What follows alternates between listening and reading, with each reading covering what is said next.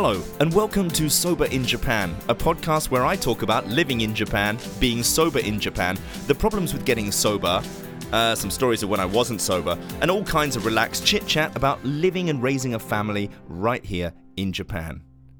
Well, today I'm super excited. It's Sunday, and my kids are playing downstairs, and I thought I'd pop up and do a quick podcast. In the past, Sundays were the day when I would put my feet up, open a beer, watch some movies, write some music, do some creative stuff, but the one thing that was definitely not missing from a Sunday would be a can of beer, a couple of highballs, a few glasses of wine. And the day would slowly get slower and slower until the evening when I would be ready to go to sleep, or wake up a bit groggy Monday morning, ready to go to work. And that was Sunday, on the whole. Now it's different. I don't wake up on Sundays with hangover, and I did a previous episode talking about that, and that's a great thing. It's raining today, and I woke up, looked outside, it's raining, but I didn't have that feeling of having a hangover, which I'm super grateful for. I got on with a bit of work, and had a nice relaxing breakfast, cooked breakfast for my family, and generally my mood was good. I still feel anxious. It's only been a few months since I've stopped, and so I still have this anxiety, things I have to get done. And I wanted to address that a little bit. This miracle cure. If you quit alcohol, everything is going to be perfect. Well, it's not. It's not. It's a great help in helping to make things become better. And that's really something to bear in mind. Quitting alcohol is a great thing, but things just don't suddenly become perfect. The healing process is long, and I'm experiencing it now. And there are good days, and there are harder days. I'm happy today, I really am, but I still feel anxious. Why? Well, here's why. I want to do a podcast. I want to write some music. I want to work on editing a short film I'm doing. I want to play with my kids. I'm going out to dinner tonight, and so I have to get all that done. I want to work out before I go to dinner.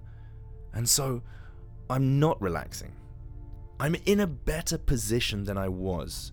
I haven't started the day with a raring hangover. I haven't opened a beer at lunchtime, which would inevitably mean I would then be committed to drinking for the rest of the day. I haven't done those things, and I feel good. But I still do have normal, anxious issues. However, being sober allows me to have the tools to take a breath, to realize that these are just things I have to get done. And if I can focus, I can get them done. And that too is a process that needs practicing. I need to remember how to really be in touch with myself, sit down to take the time to do these tasks that I want to get done. Because once I start doing them, I realize that that's what I want to do. It's just the act of getting started, and I think that's a separate issue. Being sober, I feel like I'm in a better position to start those things. That's why I wanted to jump in and do this podcast now rather than later, because I feel excited, but I feel torn about things I want to do today before I go out with my family for dinner, but feeling that time is against me.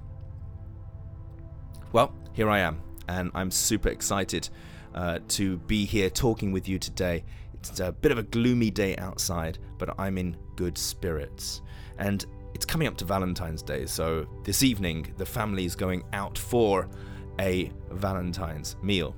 And it's kind of become a tradition since the children came along that we don't go to a hoity-toity upstyle restaurant, and we don't get the babysitters in, pretty much because we don't know any babysitters.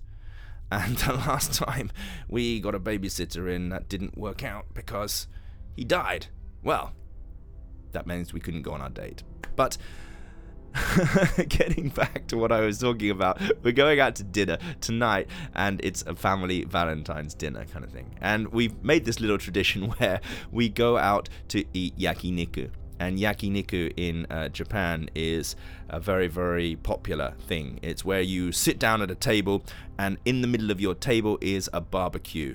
and it's kind of sunk into the table, and they bring you all this raw meat out to your table, and you throw it onto the barbecue and you cook it up, and you fold it in leaves and mix it with Korean miso or dip it in Japanese sauces. And there's lots of different types of yakiniku for those connoisseurs out there. There are many different types, but the type we are going to this evening is samgyeopsal, which is a Korean style form of meat barbecue.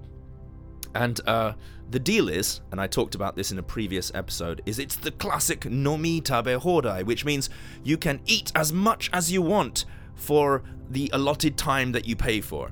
And that also means you can drink as much as you want. And up till now, it would be a case that we would make the trek 25 minutes, rain or shine, to the station, get on the train so that my wife and I could both enjoy quite a large amount of beer. But this time we are going by car because I shall not be drinking. And I am looking forward to it. And it's not my first time. I do want to say it's not my first time going to this drink all you can, eat all you can, and not drinking. I've done it a few times. Last year when I was off the alcohol, I was doing it. And I've come to realize that it's good. It's just a different experience, and I'm trying to be realistic here. I'm not trying to hype up the whole non-alcohol is the savior of the day, although, quite frankly, it is. But it is a great experience. You can taste the food a lot more. You drink a lot less beer, so, well, you don't drink any beer. I personally like a couple of non-alcoholic beers at the beginning, but you don't drink so much. That's what the point I want to make. And you don't drink so much, which means you can eat more and you can try more things. And because you're not numbing your tongue with the beer and the spirits and the highballs and stuff and the wine, you are getting a lot more out of the flavor. And here's the technical aspect, is that because you're not drinking, you are more on the ball when it comes to cooking throughout the whole meal. So your food is actually, that you cook yourself, is coming off the grill a lot better. And there's a lot more care involved with the food. Whereas when you're drinking, conversations gets really flowing, gets really big, everyone gets drunk, and then the food starts burning in the middle of the table. It often happens. Doesn't always happen, often happens. And so that doesn't happen as much. I'm not saying that the conversation is, in essence, boring when you're not drinking, but I am saying that more focus is put on cooking the food nicely. And so I'm really looking forward to it. And I'm looking forward to being in that same environment, actually, that I very much connect drinking beer to. The nomi tabe hodai is something that I have in the past opted for a lot, because you can drink as much as you want in that time, and it's a good way to drink too much. So it is a challenge. It's not my first time, but it is a challenge to go to that kind of place where you have that previous connection. But I'm not afraid of it.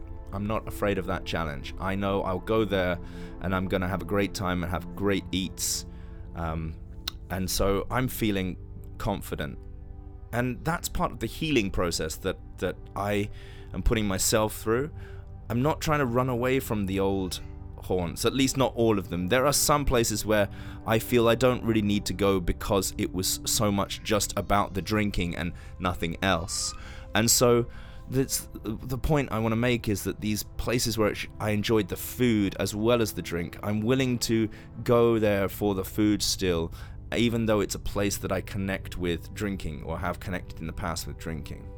The main thing is my family's going to be there, the food's good, I know the staff, and to be fair, I'm sure the staff will prefer it if I'm not drinking, because my table always gets loud, and sometimes too loud for the staff, so I'm sure it's something that they welcome too.